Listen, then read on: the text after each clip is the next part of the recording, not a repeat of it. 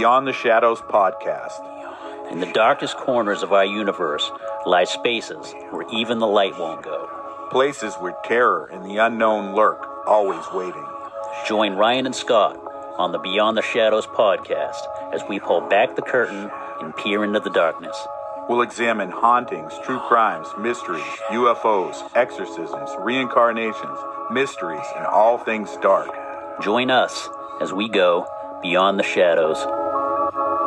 Beyond the shadows.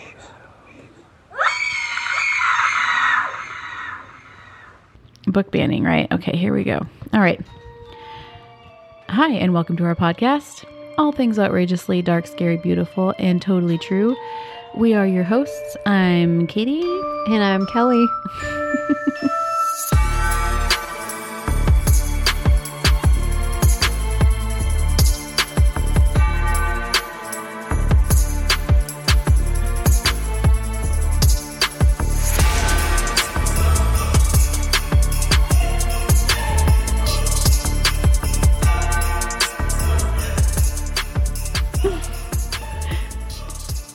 All right, so this is going to be our book banning series. Yeah. Talking about banned books, the most banned books of all times. We're with the band. Banned on the run. Band. I love it. Yeah, we're going to do this series because we obviously think that banning books is foolish. It's very foolish. Foolery. And anybody who agrees with banning books can go get fucked. You can go suck a toe.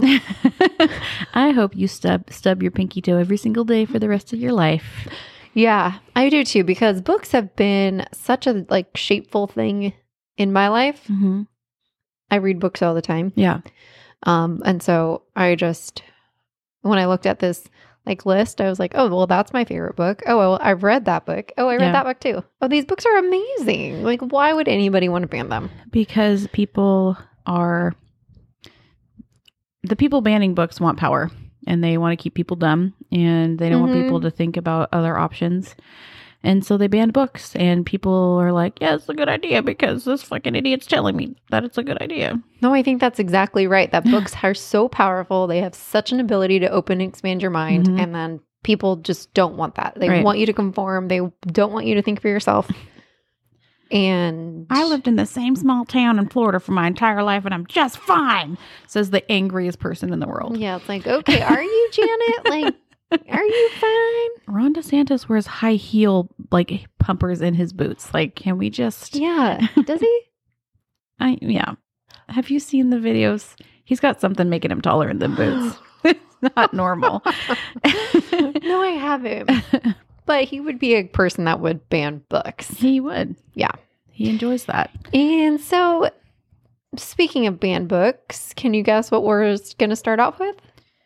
I bet you're going to tell me. I am. We are going to start off with one of the most banned books of all time, 1984 by George Orwell. Yes. The book titled 1984 was written by George Orwell in 1949 under the publisher Secker and Warburg out of the UK.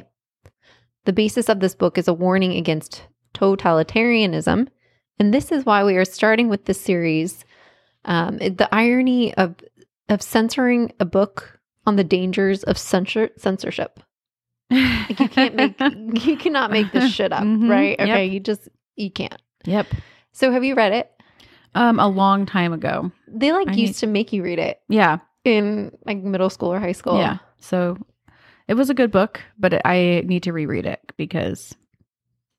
I think at that young of an age, I think the entire message could get really lost on you because you just started don't really understand what they're trying to say. The concept is pretty deep. Right. It is very deep. Yes. For this. So to read it at such a young age, I think that can be really overlooked and overshadowed by other themes in the book. Right. We'll get on to why they want to ban it. But first, let's just kind of give you an overview, or not you, you've read it, but other people, an overview of what's going on in this book.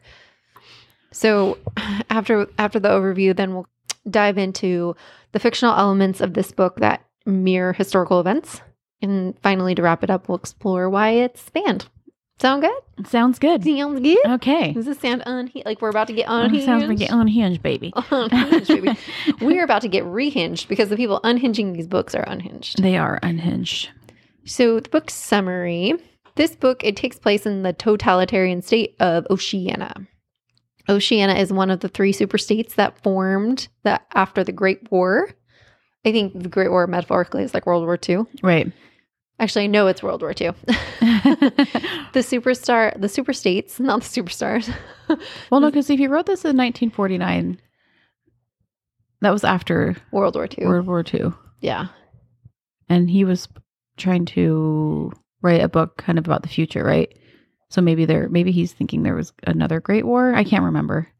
Yeah, it could have been. Like World War III, maybe? Yeah, it could have been World War III. I think it was like, yeah.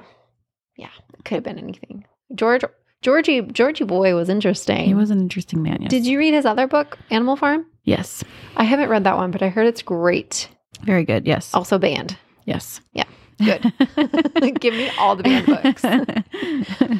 So the superstates after the Great War are Oceania, East Asia, and Eurasia, and they are perpetually at war with one another. Oceania is ruled by a seemingly omnipresent Big Brother government, which has a strict totalitarian-style rule over its citizens.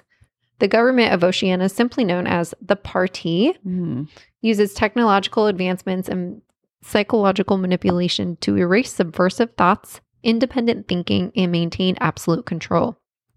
Citizens are constantly monitored by telescreens and spies to ensure the complete allegiance to Big Brother is upheld.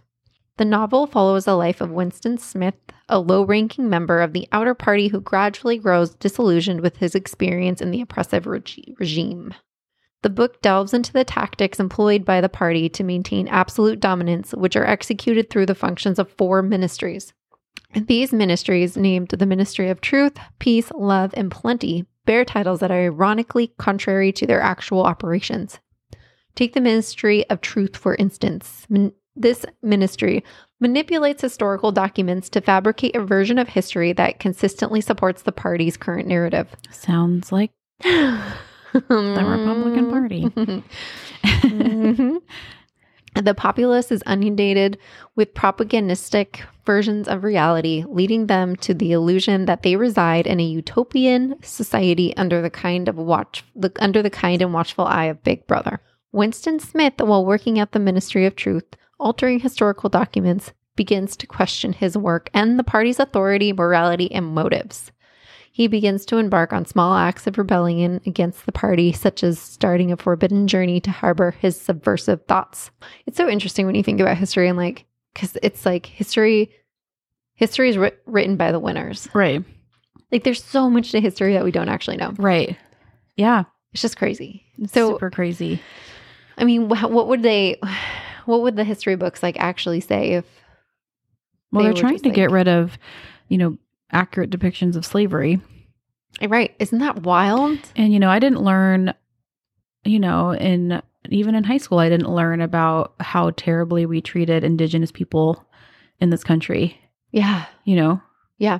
Like, what the fuck, dude? Are you talking with smallpox and all the wars and the treaties and the lying? And the lying, killing off all of their buffalo. Yeah. The Trail of Tears. Yeah. I mean, fucked up, dude. Right. So right. fucked up. Right. We barely even touch on what we did to the Indians. Right. Right. Let alone trying to write what slavery actually was. Get out of here. So, I mean, they are trying to rewrite history saying, oh, well, they learned helpful skills. Shut the fuck up. They were enslaved people. Yeah, absolutely. Absolutely. I know this is they were beaten into oblivion if they didn't have a skill. Mm-hmm. So shut the fuck up. Right. And even though let's say, in 1984 is a fictional book, it just really helps people understand what happens when we're not told exactly. Right. Or people try to change what the way history actually is. Right. So as Winston's rebellion continues, he befriends O'Brien, a member of the inner party, an upper echelon member of the party, who Winston believes is also in a rebellion mind state.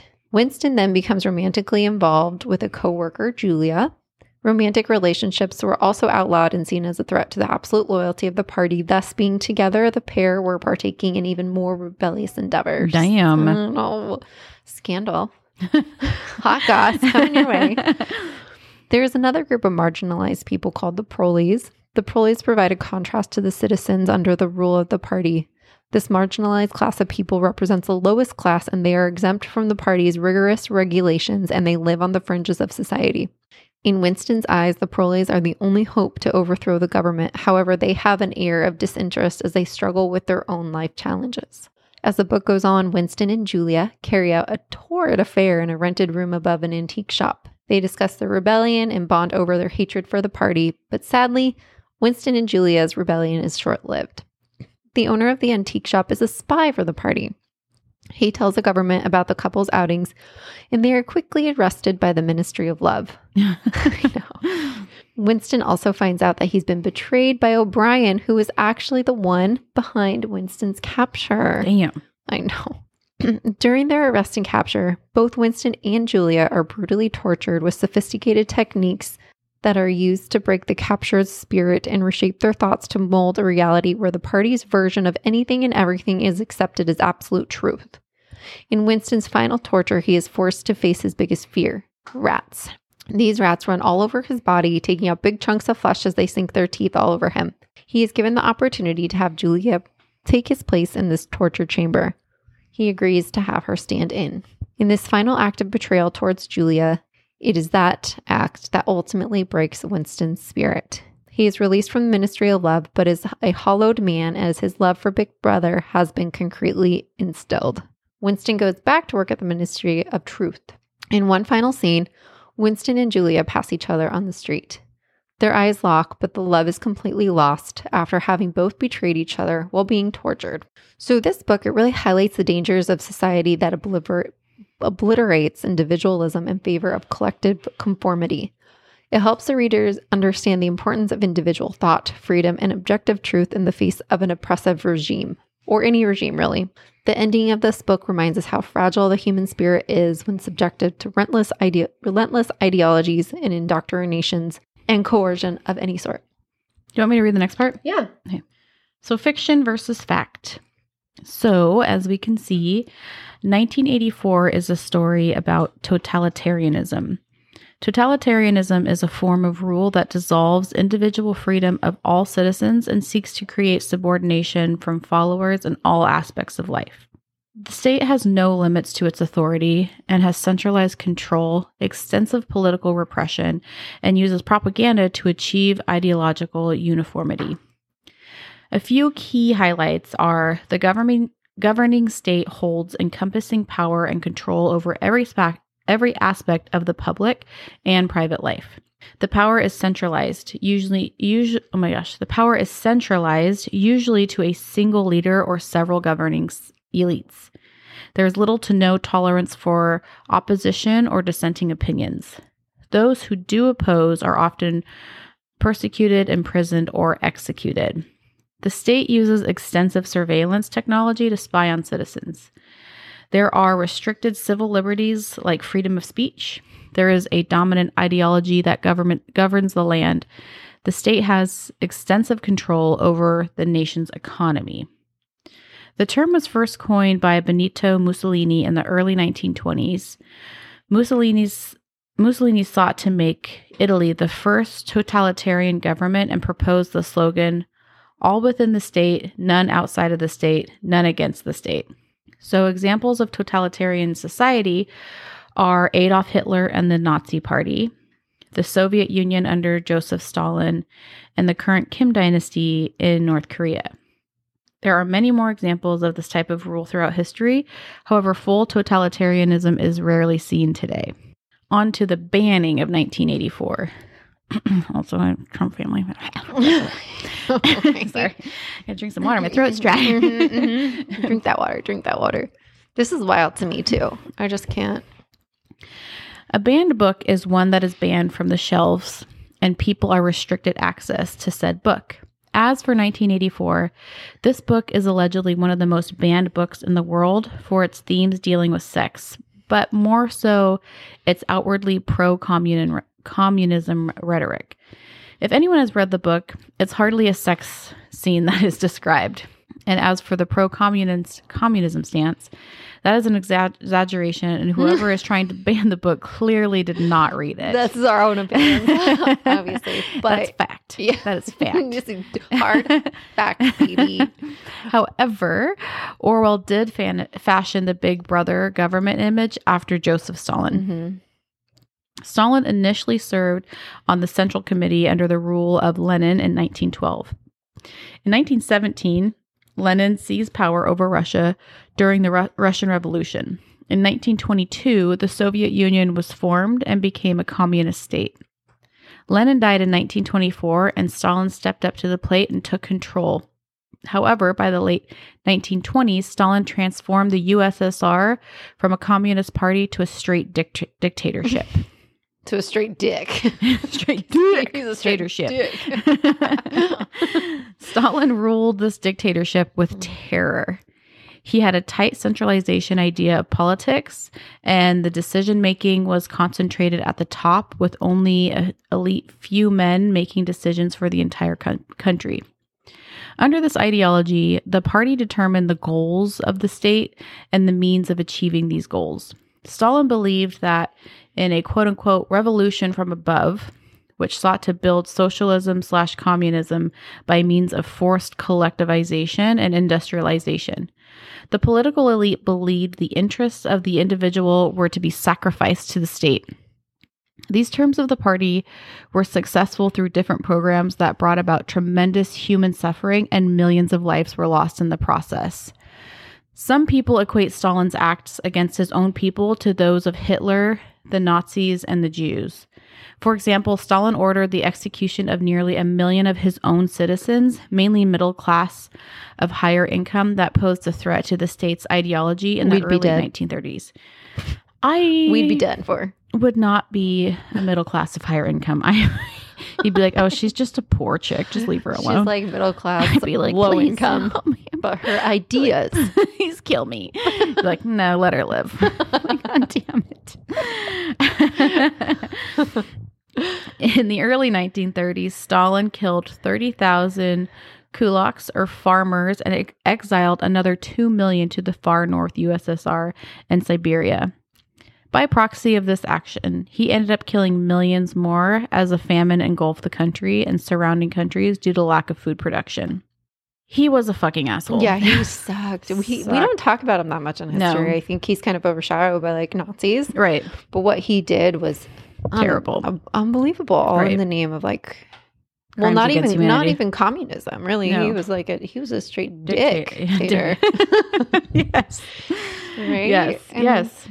So I think that's what like I think that the book 1984 warns against communism. Right. So like if you're like banning it for pro-communism its rhetoric of pro-communism, you clearly didn't read this book because that's the exact that's what we opposite. don't want. Right. Like, let people be individuals and let them live their lives. Right. Needless to say, Orwell's 1984 was banned in the USSR and Russia until 1988. Mm-hmm. So let's look at some similarities in the U.S. Okay. Shalln't we? Yeah, that sounds a little... I was going to be like, yeah, that sounds great. I don't know, actually. So good. But yeah, let's do it. In 2012, the U.S. government requested permission from the Supreme Court to continue using GPS tracking of citizens without a warrant. During the trial, Justice Stephen Breyer referenced 1984 in his remarks stating, "If you win this case, then there is nothing to prevent police of the government from monitoring 24 hours a day let me start that over. Okay. During the trial, Justice Stephen Breyer referenced 1984 in his remarks stating, quote, "If you win this case, then there is nothing to prevent the police of the government from monitoring 24 hours a day the public movement of every citizen of the United States. So if you win, you suddenly produce what sounds like 1984, end quote. In 2013, we had the Snowden whistleblowing NSA event, in which it was revealed that the U.S. had been monitoring its citizens without consent for years. After this leaked, sales of 1984 skyrocketed by more than 7 times. Interesting. But it doesn't stop there. The book once again was making waves in 2017 when Kellyanne Conway, who's a complete fucking idiot, by the way. Yeah, she is. I hate that we have the same name, although she's Kellyanne. I'm just Of course Kelly. she is. Used the phrase, quote unquote, alternative facts to explain discrepancies in media outlets. She's so fucking dumb. Anybody that worked on the Trump administration can just fucking go kick rocks for the rest of their lives. And anybody that supports him. I think that, they are too. Yeah. Like with all the legal proceedings, Yeah. they are actually going to be kicking rocks. She later backtracked and said that she meant additional facts. Quote unquote, alternative facts was a phrase used widely throughout the book to validate the party's action of manipulating their history to fit their narrative. And to end this episode, here's a fun fact. In 1984, a new asteroid was discovered by astronomer Antonin Marcos. In honor of the book, he named the asteroid Orwell. Oh, I love that. That is so cool. I wonder when That's we're going to awesome. see it again. Yeah, so I mean, I think we try to keep it kind of PC around here, not talk Kelly about does. politics too much. Kelly does a lot of damage control for me. I mean, we would love to get, I think we would like to, I say this for both of us, we would like to get more political because I think that there's a lot to be said and discussed. Yeah. And so I think this may be a soft opening into maybe a more political issues, because there's a lot of them. There are a lot, yes. You're not wrong there. Not wrong. Not wrong. Anyways, thanks for tuning in for this short and sweet episode. Yeah. Also kind of depressing and totally true. And we'll be back with more book bannings in the future. And as always, have the day you deserve. Bye. Read banned books.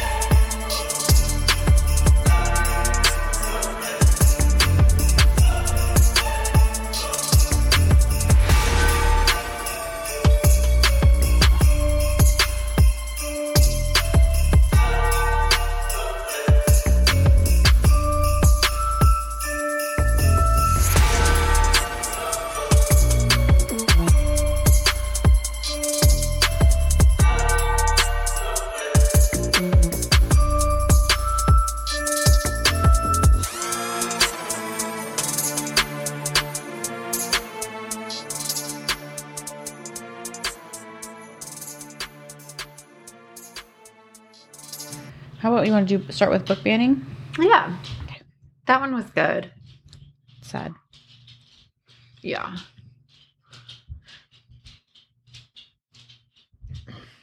I'm going to do this, I think. I'm going to take this out. I'm gonna hold it. Oh, damn. Oh, damn. Try it. Try holding it? Yeah. Okay. See how it feels. Okay. Does it feel good?